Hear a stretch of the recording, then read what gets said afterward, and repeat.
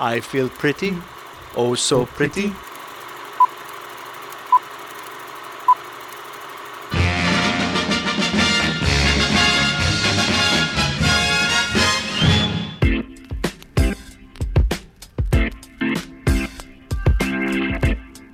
Despite a to-die-for cast and a seemingly can't-miss premise, Don't Look Up is a failure on too many levels. And although the viewing numbers may satisfy Netflix, it's just shocked to see such a high-profile film self-destruct. That's James Berardelli of Real Views. His thoughts on Don't Look Up.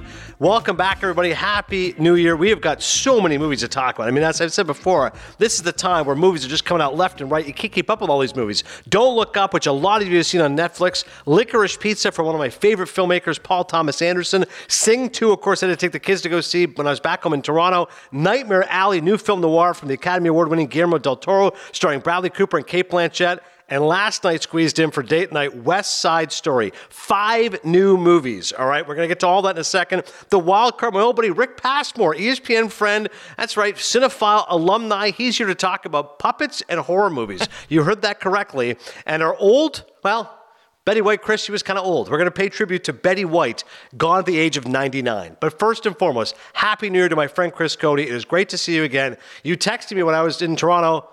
You were suffering from a terrible illness. Please disclose to everyone, breaking news, what you were battling over the holidays. Can people guess? I don't think people are going to have any clue. I got sick over the holiday break. Guess what? It was the vid. Food poisoning. Omicron got me. Was it Omicron? Whatever it is. Omicron, yeah. A friend of mine keeps saying Omnicron. I go, that's not like a transformer. It's Omicron. Yeah. Go ahead. It got me. I had mild symptoms. I was boostered up. I actually got the booster earlier in the week, so I started feeling symptoms, and I was thinking, oh, this is just the booster. But it's everywhere right now, so let me get a test. And, of course, I was positive. But I got very lucky as far as sicknesses. I was feeling achy and just weak for like 2 days, and then I was over it. But it put a damper on my holidays. I didn't get to see my parents until we did Christmas this past Saturday as opposed to on Christmas. But it's just everywhere right now. I literally don't know. I can't think of a friend who doesn't have some connection over the last few. Everyone's had it over the last few weeks. At least you know somebody that did. I know at some point when coronavirus had first began in the summer of 2020, working with Dan Plesac at MLB Network, he's like, do you know anybody who has it? I go, no, because I don't know anybody either, because apparently it's I don't know one person. And then it was like my buddy Adam Amin from Fox Sports got it. My brother-in-law got it. Max Bredos got it. I go, okay, a lot of people are getting it. And you're right, with Omicron, I watched the news and I checked the positivity rates in Jersey, and it's like normally 6%. New York's like 4%. Connecticut's like 3%. I turned on the news yesterday, and this is why people don't believe the media, because they go, this is too much. 32% positivity rate in Jersey. I go, holy shit, like everybody has it. How do I not have it? This is amazing. It's luckily this variant appears to be a little less deadly, so that's a good thing. Yes. But yeah, man, it's no joke, and it was definitely put a damper on the holidays. But the good news is this. You go, I'm going to have a lot of time on my hands. I go, great, let's get in front of this. I go, bro, I got 5 movies for you to watch. I was like, what are we doing next week? I got time. Give it to me. But then, you know what happened? My wife and my daughter also got it. So then all the relaxed. I was thinking my wife would be back at work, even though with me having it, she couldn't leave the house. Whatever. I was thinking that this was going to, I've heard all these people, oh, I got COVID. Wasn't that terrible? And I got to watch this, and this. It's like everyone's been watching things during COVID. So I'm like, that's what I'm going to do. Didn't happen. My daughter, who got COVID, but no symptoms, so she was just full of energy. I had no time. It turned into a stressful week. There was zero relaxation. It was the opposite. I didn't watch anything. Well, I'm glad you're coming prepared here on Cinephile. We had 2 weeks off. My man is ready to go. Back and better than ever. But this is kind of sometimes when you're at your best. I feel like when you're ill-prepared, it's not like writing a test. Like, Cody's better when he's procrastinating and just going full throttle. Like, it's just your ad-libbing skills, and we just roll Let's be real. You're just going to ask weird stuff because you haven't seen the movie. You're just going to ask weird stuff, right? Let's be real here. When I do watch these movies, I come on here and say, I liked it. I'm not, no one's tuning into this right now to hear what I thought of Don't Look Up. You're the man, Adnan. I appreciate that, Cody. Let's kick it off, though, by talking about Don't Look Up. And I'm glad you're okay, and I hope that your daughter and your wife are okay, too, because you're right, this Omicron stuff's everywhere. All right, Don't Look Up. This is the film which everyone's seeing okay. It might as well have set records. I have not checked the latest numbers, but everybody's saying, oh, it's on Netflix? No problem. Oh, it's got 1,000 movie stars? Leonardo DiCaprio, Meryl Streep, Jennifer Lawrence, Cate Blanchett, Jonah Hill, Tyler Perry. Ariana Grande, Kid Cudi, Timothée Chalamet. It's insane. Mark Rylance, Academy Award winner. It's just insane how many stars in this movie. So what is it all about? Two low-level astronomers must go on a giant meteor tour to warn mankind of an approaching comet that will destroy planet Earth. It is written and directed by Adam McKay, who is a friend of ours here, of course, at Metal-Arc. He obviously does a fantastic job, and obviously is a guy who believes in Metal-Arc, and that's why he's going to be involved with our family. But I got to be honest.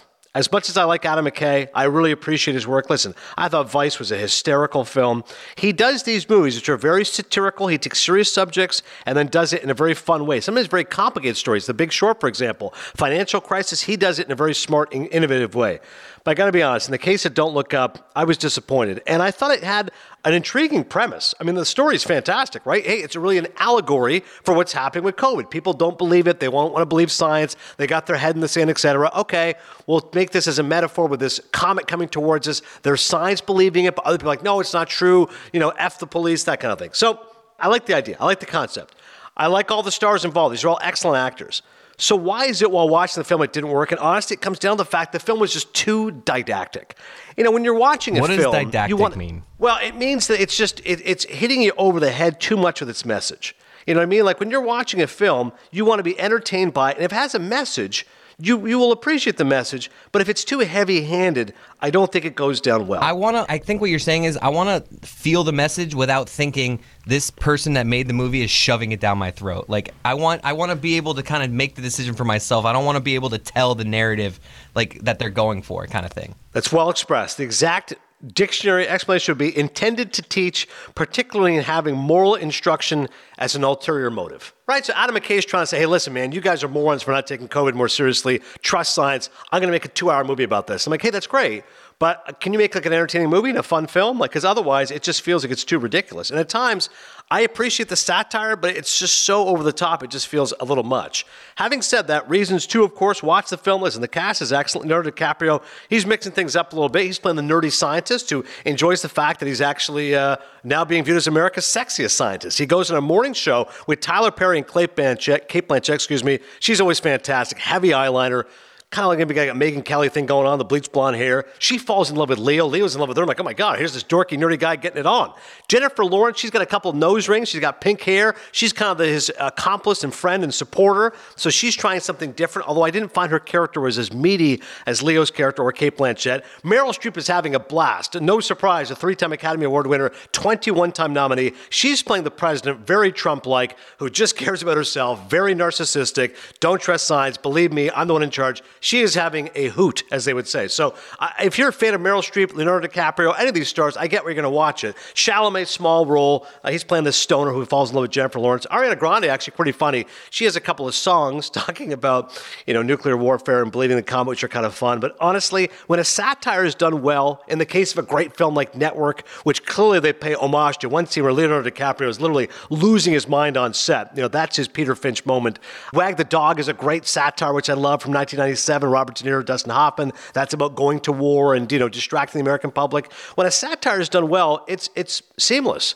But unfortunately, in this case, I just found it heavy-handed and overdone. I'm going to only have to give it 2 Maple Leafs. Now, I didn't see it, but I loved it because I have a goal and a hope that one day Adam McKay, with all this Metal-Arc relationship thing, will put me in a film and I will blossom and I will take off as an actor. I got some comedic chops. I think I could do this with the right role. I'm still holding out hope for that, so I loved the movie. I thought it was great. I just thought you are nail very right on the head. to distance. Yeah, you are right to distance yourself from my review. Like, this is not a Chris Cody endorsed opinion, because when I go to Adam McKay a year from now and go, hey, I'd like to get into your films, I go, oh yeah, I still have the review, actually. Let me cue it up right now. I have it saved on my phone. Didactic. You're the didactic guy, right? Oh, Mr. Didactic. I'm never going to put you on a movie. Is that didactic enough for you? I'm like, okay, I'm sorry, Mr. McKay. I thought about trying to get Adam McKay on for this. I'm glad that I didn't in hindsight. Yeah, because either I would have had to sell my soul and been dishonest.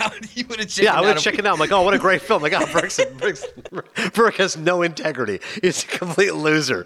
I'm like, or I would have been honest, which would have been even worse. If I'm like, listen, I love your work, but I thought it was disappointing. He'd say, why the hell am I here? Are you serious? He'd call Levitar. We'd all get in trouble. Skipper would have called me. I got to tell you cannot be offending the people that we work with. That is the first review. Don't Look Up. I'm giving it 2 Maple Leafs. Moving on. Let's go quick on Sing 2, because Cody hasn't seen any of these.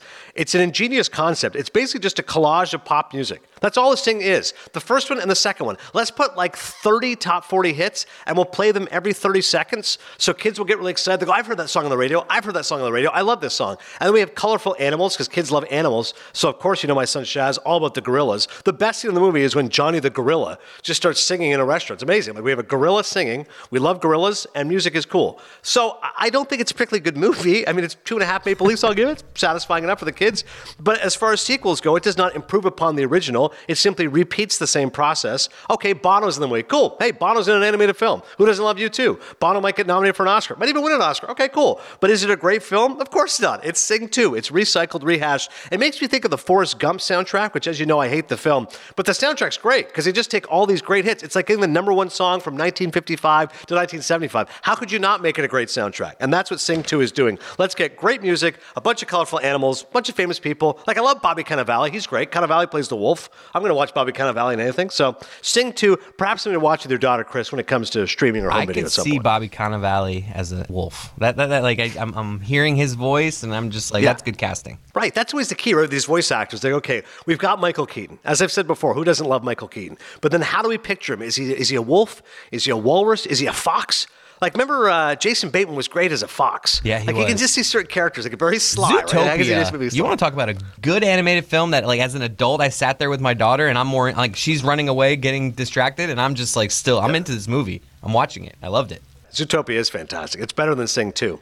Let's keep this thing rolling. Licorice Pizza. So Paul Thomas Anderson is one of my favorite filmmakers. When you look at his movies, I mean, literally across the board, I've seen every single one of his movies, and most of them I love. Hard Eight, Boogie Nights, Magnolia, There Will Be Blood, The Master, Phantom Thread, Daniel Day-Lewis's final film role, even the ones which I think have not been successful. Inherent Vice, I did not care for at all. I thought it was a bad movie, but I can still see elements of why he made it or what made it interesting. Punch Drunk Love, which is a film I didn't love, but I liked it because it's Paul Thomas Anderson, one of the few Adam Sandler movies I really enjoyed. Again, Philip Seymour Hoffman was amazing in it. You can still see what is good about it. So Licorice Pizza comes out. P.T. Anderson has not made a film in 4 years. Phantom Thread, the aforementioned, 2017. Movie comes out Christmas Day. It's only exclusive in New York and Los Angeles in December. Cannot wait for it. You know, I'm with my wife in Toronto. We get to see one movie a year. My parents will look after the kids. I'm like, all right, Licorice Pizza, let's go. I'm so fired up. We had some poutine, and away it starts. And I go, the problem with Licorice Pizza is this. If it's anyone else's name, this wouldn't be receiving the hype that it is. If it wasn't acclaimed 8-time Academy Award nominee Paul Thomas Anderson, if it was noted nobody Steve Anderson, I don't think the film would be getting the rave reviews it does. Because what exactly is this movie about?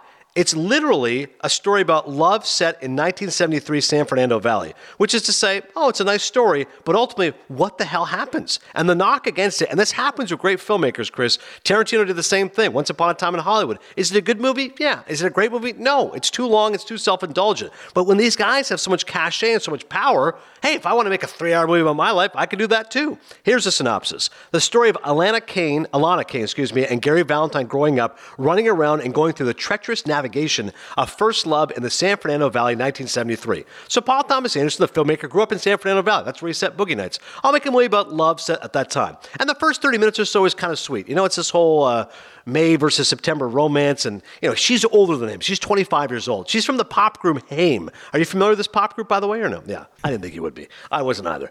He is Cooper Hoffman, the son of the great Philip Seymour Hoffman, who appeared in 6 of Paul Thomas Anderson's 9 films overall. Of course, passed away because of heroin overdose, so he has not been in Phantom Thread, or this film was not in Inherent Vice either. Anyways, Cooper Hoffman, continuing the trend we saw this year with Michael Gandolfini, James' son who appeared in The Many Saints of Newark. You're watching the film going, wow, kid kind of looks like Philip Seymour Hoffman. Kind of cool. Is he a great actor, though? Like, I think the jury's still out. I thought his performance was charming enough. He's based on a guy named Gary Goetzman, who's a friend of Paul Thomas Anderson's, and as a kid, he was this enterprising character, which is to say, he was always had a scheme. You know, he was a child actor, and then he was doing other things, just kind of a get-rich schemes. Gary Goetzman, by the way, is now Tom Hanks' producing partner. So this guy clearly did well for his life and what he's done. Goetzman. So, Gary Goetzman, yeah. Goetzmann. So P.T. Anderson goes, okay, I'm making a movie about my buddy Gary, who's now tight with Hanks. So it's about love and starting up love, and he's 15 in the movie, and she's 25, and it's about straining for what you want. And that's fine. But as a film, 2+ hours of this love story, I found it aimless. I found it lazy. I found it self-indulgent. And what really bothered me was the stars that showed up actually took away from the movie. Our friend Claire Atkins, of course, Cinephile alumni, she texted me and goes, didn't you find the movies? They took away from it. Bradley Cooper shows up for 15 minutes in the movie. He's playing John Peters, who was Barbra Streisand's partner at the time. And he literally, the first thing he's telling the kid how to pronounce Barbra Streisand's name. He's like, Streisand. Okay. He's like coked out and shows up for 15 minutes. And you go, this is distracting from the movie because I'm watching Bradley Cooper with a terrible haircut and a hairy chest just be coked out. What is the point of this? Sean Penn is a 2-time Academy Award winner. He's a great actor, philanthropist, still smokes, which is crazy to me. But anyways, he shows up at one point hitting on Alana Haim's character, playing Jack Holden. But what is the point of seeing Sean Penn playing this horny old perv? Like, is it just to prove that these guys can't be trusted? Is it to prove that in 1973 men were using their power? Like, I don't think that's changed anything. He literally shows up and he's casting her, hits on her in a bar, and then rides a motorcycle, and she falls off the motorcycle, and that's it. I'm like, okay, so I don't understand the point of casting those guys in the first place, and I just found the film as a entity to be a real chore. And it's frustrating because, listen, we all want to support our favorites, right? Everyone knows that we like our people, and you want to support your favorite athlete, your favorite actor, your favorite star. I love the films of Paul Thomas Anderson. I hope that he continues to make great, great films. But in this instance, I got to tell you, Licorice Pizza is not something that went down smooth for me. Thumbs down. I'm only giving it 2 Maple Leafs. You got me thinking about filmmakers who reach a certain ilk. You know, Paul Thomas Anderson, you know, all the greats, Scorsese. Yes. Do they have somebody in their camp that can tell them when their movie's not good? And that is a great point. I don't think they do, because Stevie Van Zandt said this.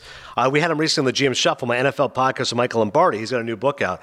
And he said, you know, Springsteen one time said to him, like, you're critical to me, because I need to have a guy around who will tell me when something sucks. Right? I need to have somebody who will call me on my shit when I'm like 8 years old. I go, bro, this song's awesome. Like, actually, not very good. Yeah. So I think someone in Paul Thomas Anderson's camp needed to say, like, I get what you're doing. You're making a love story set when you grow up. But let's make it an hour 40. Let's have some actual plot rather than just these scenes of 2 characters talking. Because for 30 minutes, kind of cool. I get it. Young love, puppy love, want something else. But after 2 hours, you go, what is the point of this film? It becomes a real bore. And I think you're right. You got to have those people around you. It's a hard role to play. Like, you're being brutally honest with somebody who's putting all their effort into this, and it's just like, hey, that thing that you've worked 6 months on, not that good. It's like, that's a tough thing to say. I get why people. I'd rather just be a yes man. I'd rather be like, this film, oh, so good. Can we go on a vacation together? It's a good point. I mean, the yes man role is much better, because imagine being the guy. You said 6 months. I mean, he hasn't made a film in 4 years. Let's suppose it took him 6 months to write the script. You're shooting it. You're going, hey, want to tighten this up a little bit? Like, what do you mean? Like, oh, nothing. I'm totally fine with it. I'm still on the payroll. I still right? want to be your friend. Can we still go on this vacation that we have planned? By the way, he's married to Maya Rudolph. Paul Thomas Anderson is, who, of course, you know from Saturday Night Live. She does have a cameo in the film, which I was happy to see. You rarely see Maya Rudolph. She's never been, I don't think, in any of P.T. Anderson's films. So I was like, oh, right away, okay, Maya Rudolph. That's his wife. Kind of cool. Wish the film was better. By the way, Alana Haim, who plays the main role, no makeup, which I do give her credit. I thought she was excellent. She was probably the best part of the film. She's not an actress. She's a singer. But I thought she was very, very good. And Paul Thomas Anderson gave her credit in a New York Times article. He said, listen, it's 1973. A 25-year-old girl at that age, they're not wearing makeup. But I give her guts for doing that, because in this age, people are watching her in 70mm going, bit of a rough face. So he goes, that is true acting. And Cooper Hoffman, son of Philip Seymour Hoffman, I found him serviceable. All right, 2 more films to go. Nightmare Alley. Again, Guillermo del Toro, great director. Shape of Water, Pan's Labyrinth. Guy's awesome. Last time he made a movie, it won Best Picture, for God's sakes. So what's he do now? He's like, I'm going to make a film called Nightmare Alley. And it's a remake of a film noir that he particularly loved. I'm like, okay, interesting thought process here. The film's already been made, but it's something that you loved, so you want to just go ahead and redo it.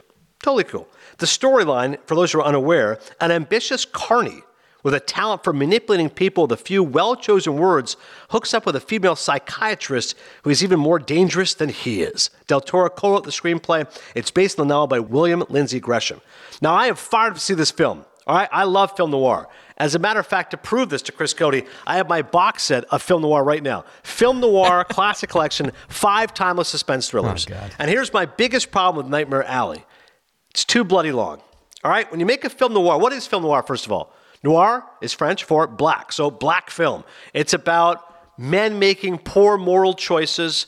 It's about someone robbing a bank. It's about someone finding some money. It's about someone double-crossing. It's always films about manipulation and lying and cheating and stealing. And always in a film noir, there's the femme fatale. That is the woman who will double-cross you. She falls in love with you and then breaks your heart. And all the femme fatales are always great. And that is the best part of Nightmare Alley. To no one's surprise, as soon as I saw Cate Blanchett was in the movie, I'm like, okay, she's going to be the femme fatale. Guaranteed, she is screwing over Bradley Cooper at some point. And she is, by the way, fantastic in the movie. Good year, good week for Cate Blanchett. Don't Look Up and Nightmare Alley. Do we like going into a movie knowing that there's going to be this type of character? That seems like an odd thing to like know that this film is going to have this kind of twist. Well, I think if you're not a hugely steeped in film noir, maybe you wouldn't know that. But I just knew. I go, and when I saw the cast list, I go, okay, Bradley Cooper, Toni Collette, Ron Perlman, Richard Jenkins, Willem Dafoe. I go, okay, she's definitely the femme fatale. So most people don't know this. This is just you being in an Uber. That's just movie me being geek. a cinephile. Okay, it's definitely going to be her. And once I saw the character, I go, she is definitely screwing this guy over. Like female psychiatrist, more. Oh my god, this is going to be trouble. Are you doing this all the time in movies where you're just trying, like the process of movie making? So you're like, where's this? Like this, that's a setup for this. Like I feel like you're just doing. Do you say this out loud to your wife, or do you just keep it internal? No, I keep it internal because I don't want to ruin the experience for anybody else. And sometimes I'll be honest, it sounds arrogant, but it's a little bit too much knowledge. I'm like, I'd rather just enjoy the film for what it was, rather than say, okay, this is going to happen here. This is an homage to this. Why do I know so much? Why do I know that that's a setup and that's going to come back later? Right. I just wish I was stupider sometimes. But Nightmare Alley, we're going to get the runtime in a second here, but let me just make a point here as far as the timing, because film noir has got to be fast-paced. Okay, this is all about essential pacing. It's down and dirty. Guys making bad choices, double crosses happening, women turning on them. Crossfire, Robert Young, Robert Mitchum, Robert Ryan. When I guess the runtime, 85 minutes. Exactly. Next film up, Murder in My Suite. Dick Powell, Claire Trevor, Anne Shirley. Runtime, 95 minutes. By the way, all these films, of course, black and white. Gun Crazy, which is an awesome movie. If you get your hands on Gun Crazy, folks, you're going to love it. 87 minutes. How about the next film, Asphalt Jungle? Pretty famous film, Sterling Hayden. This is a little bit longer, 112 minutes. And my favorite film noir, arguably of all time, Out of the Past, Robert Mitchum, Jane Greer, 97 minutes. Now, Nightmare Alley, I'm going to say is at least 153 minutes. Because I sat there watching this movie going, okay, the second act was much better than the first act. And the ending is excellent, as expected. This guy knows how to end his films. But as far as the overall length, I did not find it captivating from start to finish. And that's frustrating to me, because this is a great filmmaker with excellent actors. Bradley Cooper's performance, I thought, took a little time to get used to, but I thought his performance warmed up, as did the film. So it's a stronger second half, certainly, than the first half, but ultimately, I cannot reward the film. It's 150 minutes. 2.5 hours of film noir is just too long for my taste. As much as I love Del Toro, he's a great filmmaker. As Christy Lemire said of Film Week, the second half is much more enjoyable. By the end of it, Nightmare Alley left me cold. Said Rex Reed of Observer, it's too long, too uneven in some places, too slow in others, and too flawed to be a masterpiece. But even with the drawbacks, I could not take my eyes off the screen. I will completely admit, Del Toro is such a great filmmaker. There are some hypnotic images on the screen. I did love his style and just the look of the film, but as far as the subject matter, didn't think it was strong enough. And last film, before we get to the old, and then we're going to get to Rick Passmore, finally, after all this disappointment, Licorice Pizza, I love Paul Thomas Anderson, 2 Maple Leafs. Nightmare Alley, I love Guillermo del Toro, 2.5 Maple Leafs. Sing 2, we got a dancing gorilla, fine. West Side Story. A remake. It is a remake. And as I tweeted last night, I'm not a musical guy per se, although this is the year of the musical. Tick, Tick, Boom, which I've talked about on Netflix, Andrew Garfield, he's going to get nominated for Best Actor. In the Heights, which is one of my favorite films of the year, Lin-Manuel Miranda, that was excellent, came out this summer. You got West Side Story remake, and there's another film called Cyrano starring Peter Dinklage. That's 4 musicals this year. The year of the musical is going to be 2021. But it's an absolutely fabulous movie, and I would say in some ways an improvement upon the original, because I think it took, at the time, and in fairness, it was 60 years ago, 1961, it took this rather dim view of Puerto Ricans versus whites, and now it's a lot more nuanced. For example, In the Heights took some criticism for the fact that it was mainly light-skinned Latinos. Well, here you have a darker-skinned Latina to tell the story of this Puerto Rican community, Ariana DeBose, who is excellent as Anita. In case you don't know the story, an adaptation of the 1957 musical West Side Story explores forbidden love and the rivalry between the Jets and the Sharks, 2 teenage street gangs of different ethnic backgrounds. Spielberg directed it. Tony Kushner, the great writer, was a screenwriter who adapted the book by Arthur Lawrence. Kushner's worked with Spielberg before. They did Munich as well. So Spielberg says, hey, let's update this movie. Let's make it a little more racially appropriate. Let's do the song and dance. Let's have some fun with it. And it is fantastic. I found it to be radiant and luscious. Special acclaim to the cinematographer, Spielberg's long-term guy, Janusz Kaminski, Leonard Bernstein, the composer, Stephen Sondheim, the lyricist, at 91 years of age, passed away in December, right before the film opened, December 10th. But I'm sure Spielberg showed him a cut, so at least he got to see what the film was all about. Special mention of Rita Moreno, who's 89 years old. She's an EGOT. Emmy, Grammy, Oscar and Tony Award winner. And why do me and Chris Cody love her? Because she was awesome in the show Oz, which Tom Fontana approached her to do. And she said, okay, if he's offering me a role, I'm probably going to play the warden. He goes, no, you're playing a nun. And she goes, I don't want to play a nun. He goes, no, you're playing a nun who doesn't cover her head and is going to fall in love with Chris Meloni. She goes, I'm in. She's great in the film. By the way, this is a new role created specifically for Rita Moreno. She won the Best Supporting Actress Academy Award back in 1961 for playing Anita, which gets us to the best performance of the movie and one of the best performances of the year. Rachel Zegler, who is 20 years of age, she plays Maria, and she is absolutely fabulous. Ansel Elgort is the male lead. He's very good. Sometimes people ask me, who would play Roger Federer in a movie? I say, you know what? Ansel Elgort, I think, could do it. Although my wife kept saying, looked a lot like a young Brando. When you're watching the film, you're thinking of Guys and Dolls or Streetcar Named Desire. Anyways, Ansel Elgort does a very good job. There's a scene in particular that is absolute movie magic. It's where they do a duet together, and it's on the steps outside their tenement building. And he starts singing, and you're like, oh, wow, it's a really beautiful song. It's really passionate. And she starts singing, and she just blows the doors off him. It's like a classic, like Christina Aguilera, Mariah Carey. Like, you can hear like a 5-octave range. You go, oh, my God, this woman can sing. Like, she's clearly a singer, and now she's an actress. This guy's an actor who's a decent singer. Yeah. It's kind of like when you watch La La Land. You go, okay, Emma Stone won the Academy Award, and Ryan Gosling's a great dude, but Emma Stone's winning the Academy Award. That sequence in particular, when they're outside singing, I believe the song is called Moonlight, is absolute perfection. And I really strongly recommend the film. I'm giving it 4 Maple Leafs. The key here with Spielberg and his directorial input is this. It's not too much cutting. And there's not too much editing. I'll explain why that's important. Barry Sonnenfeld is a great director. He's been on Cinephile before. He was recently on Spartless, which I know you all love. My man Will Arnett, Bateman, and Sean Hayes. And Sonnenfeld said, he goes, the enemy of comedy is too much cutting. He goes, I love master shots and 2 shots. No close-ups. Close-up was the worst. And he goes, I once had to fire Tom Sizemore because he kept trying to be funny. And I said, listen, I'm going to have to fire you. And he said, why? I go, because the comedy is in not trying to be funny. The comedy is just playing the role and the part, and then we work with it. And I'm not going to, I don't like making the comedy in the editing room because I'm going to cut on this line, cut on this line. So specifically to musicals, if there's too much cutting, if you're cutting to a close-up of the feet moving and a close-up of the hands moving, and also the songs, well, it doesn't work. The whole point is keep it in the master shot, which Spielberg understands. There's 30 people on a soundstage pretending to be in New York City, and they're all dancing and choreographing in similar motion. Watch that. And that was so smart as a director. He understood. I got this big crane shot here of 20 people singing, I want to live in America. Okay, let them go. And not too much cutting, just masters in 2 shots and build up the emotion. And he's got the advantage of a really good cast, obviously amazing singers, a diverse cast in the fact you have this very strong Puerto Rican cast there. But I also, it's someone that's very passionate. And I tell you, as a director, something that's very underrated about great directors is shot composition. The final shot of West Side Story, I said, man, Spielberg, this guy's a 2-time Academy Award winner, obviously for Schindler's List and Saving Private Ryan. Might even win a 3rd Academy Award for Best Director, although I think right now it's leaning Kenneth Branagh, maybe Jane Campion, Power of the Dog. Regardless, though, that final last shot, the shot of a master, the film was supposed to come out a year ago, by the way. It got delayed because of COVID. It did not do well in theaters. It opened at 10.6 million. Everyone goes, oh my God, what happened? It's this damn COVID. I'll explain it a little bit.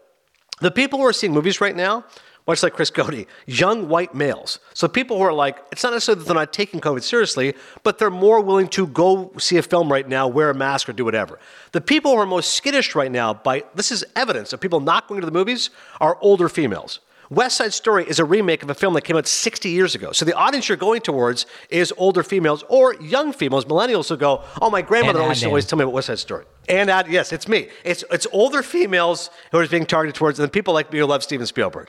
So I think that's what ended up happening here. Just because the film did not do well box office, that doesn't mean it's a disappointment. It just means that unfortunately COVID has impacted it. And Spielberg, like Christopher Nolan, like Scorsese, believes in the theatrical experience, but he knows that in the past you opened a movie and then 90 days later it came out on streaming. Now it's like 45 days. Like now, as I mentioned, Don't Look Up, all of you listening have seen it already because it's on Netflix. Whereas West Side Story, maybe a third of you listening have seen it. You actually went to the theater to watch it. It still must be experienced in a theater, but I recognize just because it was a box office failure does not mean the film is a failure at all. In fact, I think it's a brilliant film and one of the best movies of the year. So to recap, Licorice Pizza, 2 Maple Leafs. Nightmare Alley, 2.5 Maple Leafs. Don't Look Up, 2 Maple Leafs. Sing 2, 2.5. And finally, a great film. 5 new movies we're banging out here in Cinephile. West Side Story, 4 Maple Leafs.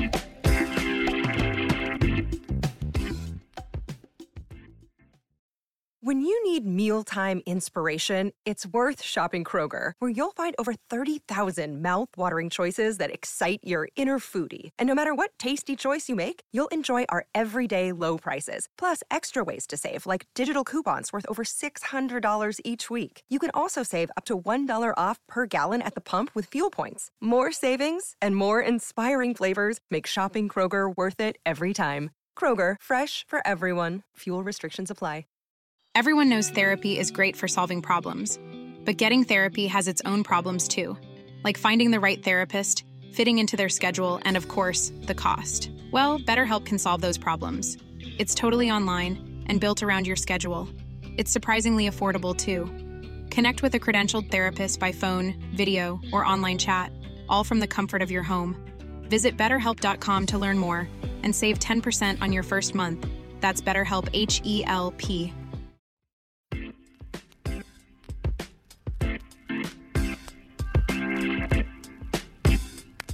All right, time now for the old.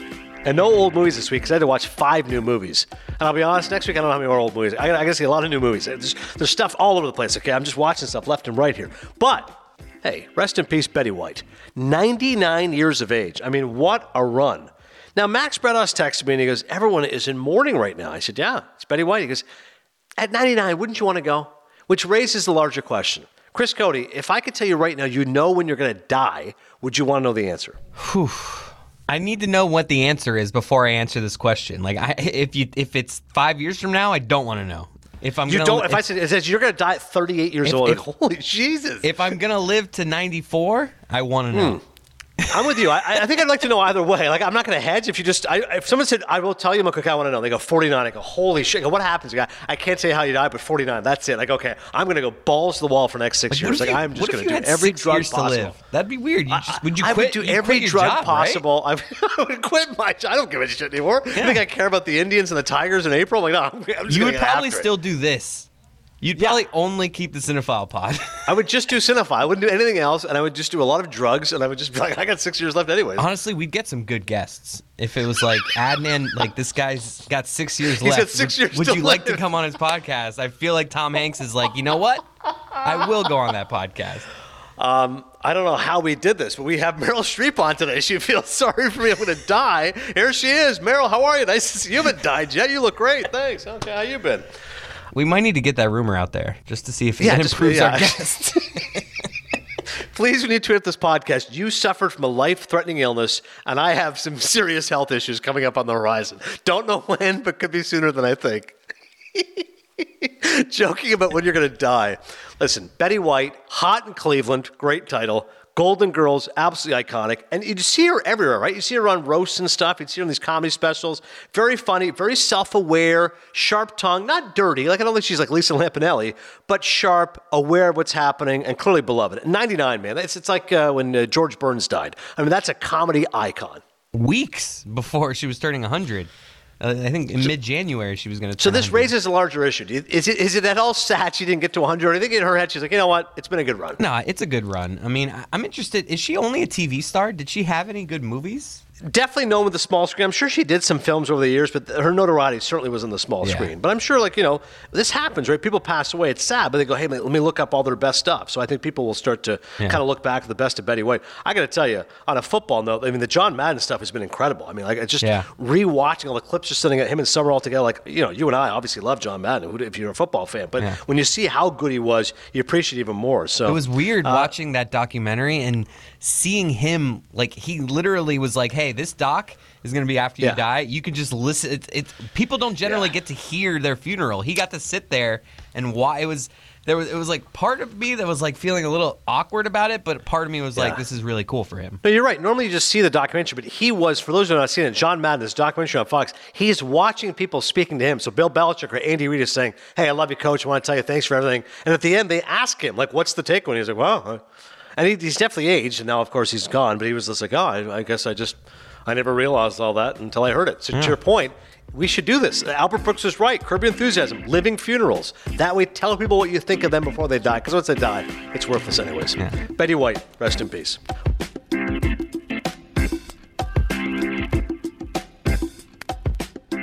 It is a real pleasure to bring in alumni here on Cinephile, my man, Rick Passmore. I tried to get Ricky on the podcast back in November. He was very busy there with his duties at ESPN, where he's an editor. He's also a cameraman. That's where I used to always see him on Baseball Tonight. But the reason why I want to have him here on Cinephile is not just to chop it up in movies and catch up on old stories, maybe some ESPN gossip, but because he's also a filmmaker himself. And when we were at ESPN together, he said, listen, I can't talk about it here. I can't promote my stuff. He's very, he has a lot of integrity, Passmore does. But now we can do that. So I wanted to see him just to catch up. We'll talk a little Cleveland sports. He's probably pissed about the Browns. But we also want to talk some movies. And I also want to talk about his filmmaking, the fact he's a noted puppeteer, which Cody is going to love. Without further ado, Rick Passmore. Yeah, thanks for having me back on. And yeah, now that you're with Meadowlark and I'm officially off the clock and not doing any ESPN duties, I can talk about my work with Elmwood Productions.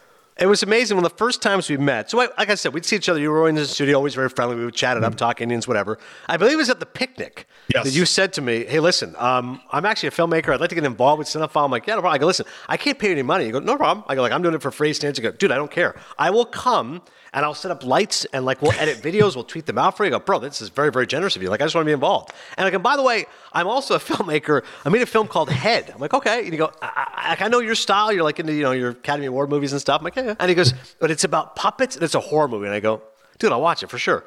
Chris, I want you. I don't want to say any more about Head, except to say that it is very unique. And as I said to Ricky, I go, listen, this is not my flow, but I did love it because it is unique and inventive. And I think Chris Cody needs to see this film. Are you interested in puppets? I'm way more intrigued by that than Sing 2. We did that a few minutes ago.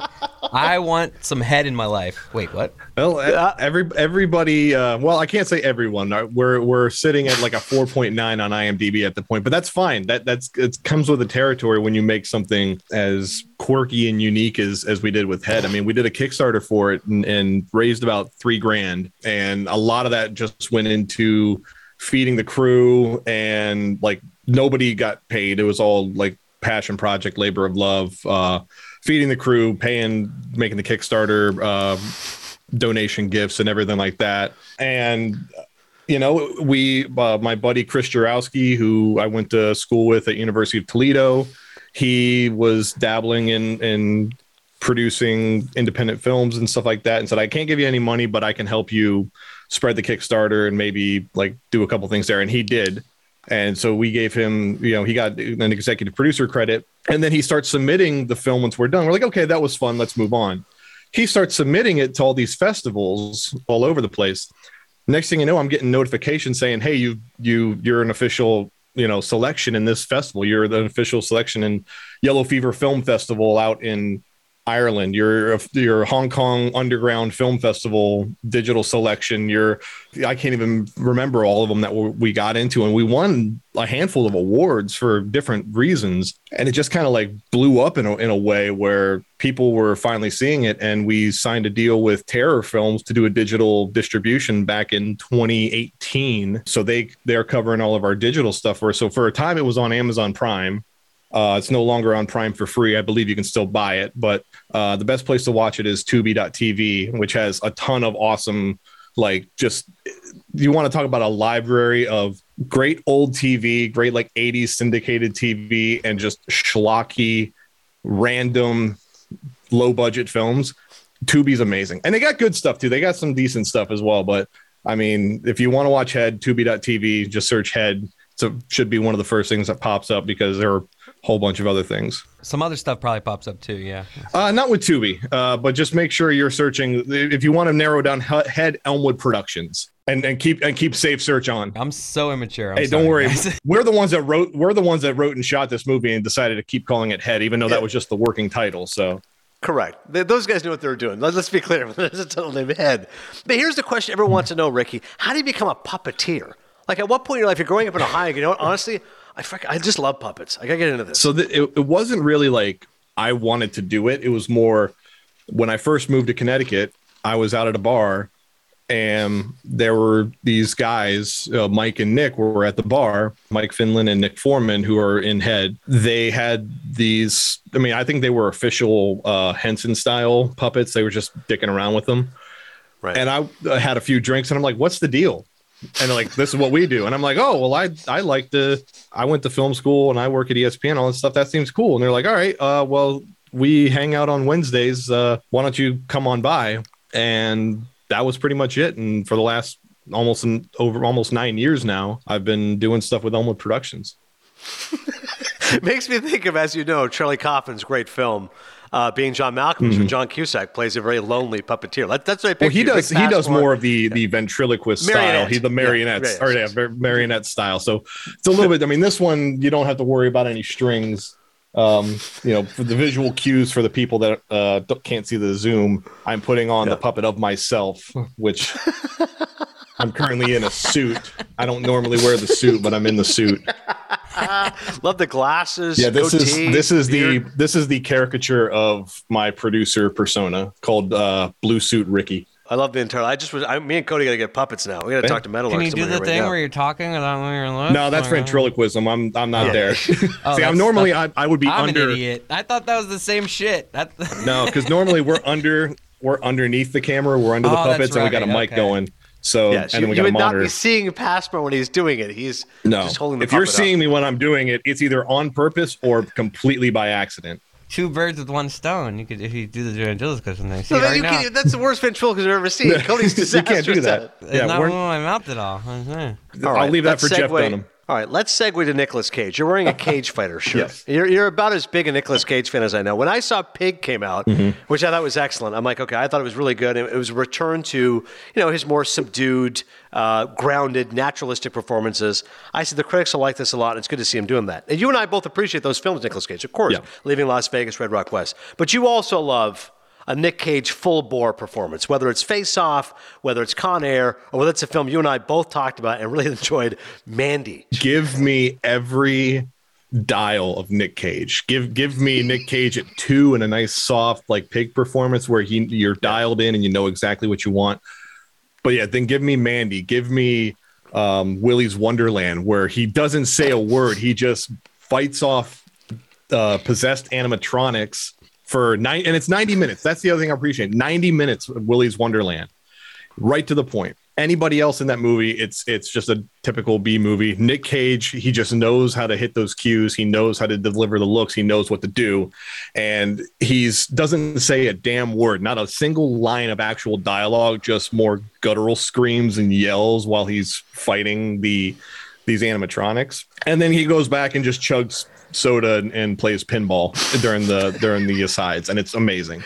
But here's the synopsis, Cody. When his car breaks down, a quiet loner agrees to clean an abandoned family fun center in exchange for repairs. He soon finds himself waging war against possessed animatronic mascots while trapped inside Willy's Wonderland. 62% Rotten Tomatoes. It's not for everyone. And I believe it's still on Hulu, so absolutely check that out if you can. Last one will get you out of here.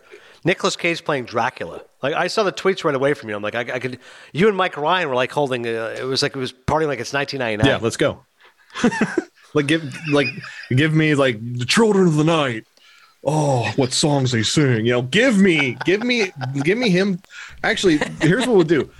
Let's retool Francis Ford Coppola's Bram Stoker's Dracula, and as great of a performance as Gary Oldman gave as Dracula. Just do one of those 1-to-1 like shot replacements, like replace the actor like they did with All Money in the World. Right, Christopher Plummer replacing Spacey. do that and just put Cage in there, and let me just watch that movie. Nicolas Cage makes everything better. So does Rick Passmore. R. Passmore 87, Elmwood Films. Check out Head and Bernice 2. Is that the new film you said? ElmwoodProductions.com, Elmwood Prod on all social media. Bernice 2. It's coming out. Our premiere is February 18th at the historic Warner Theater in Torrington, Connecticut.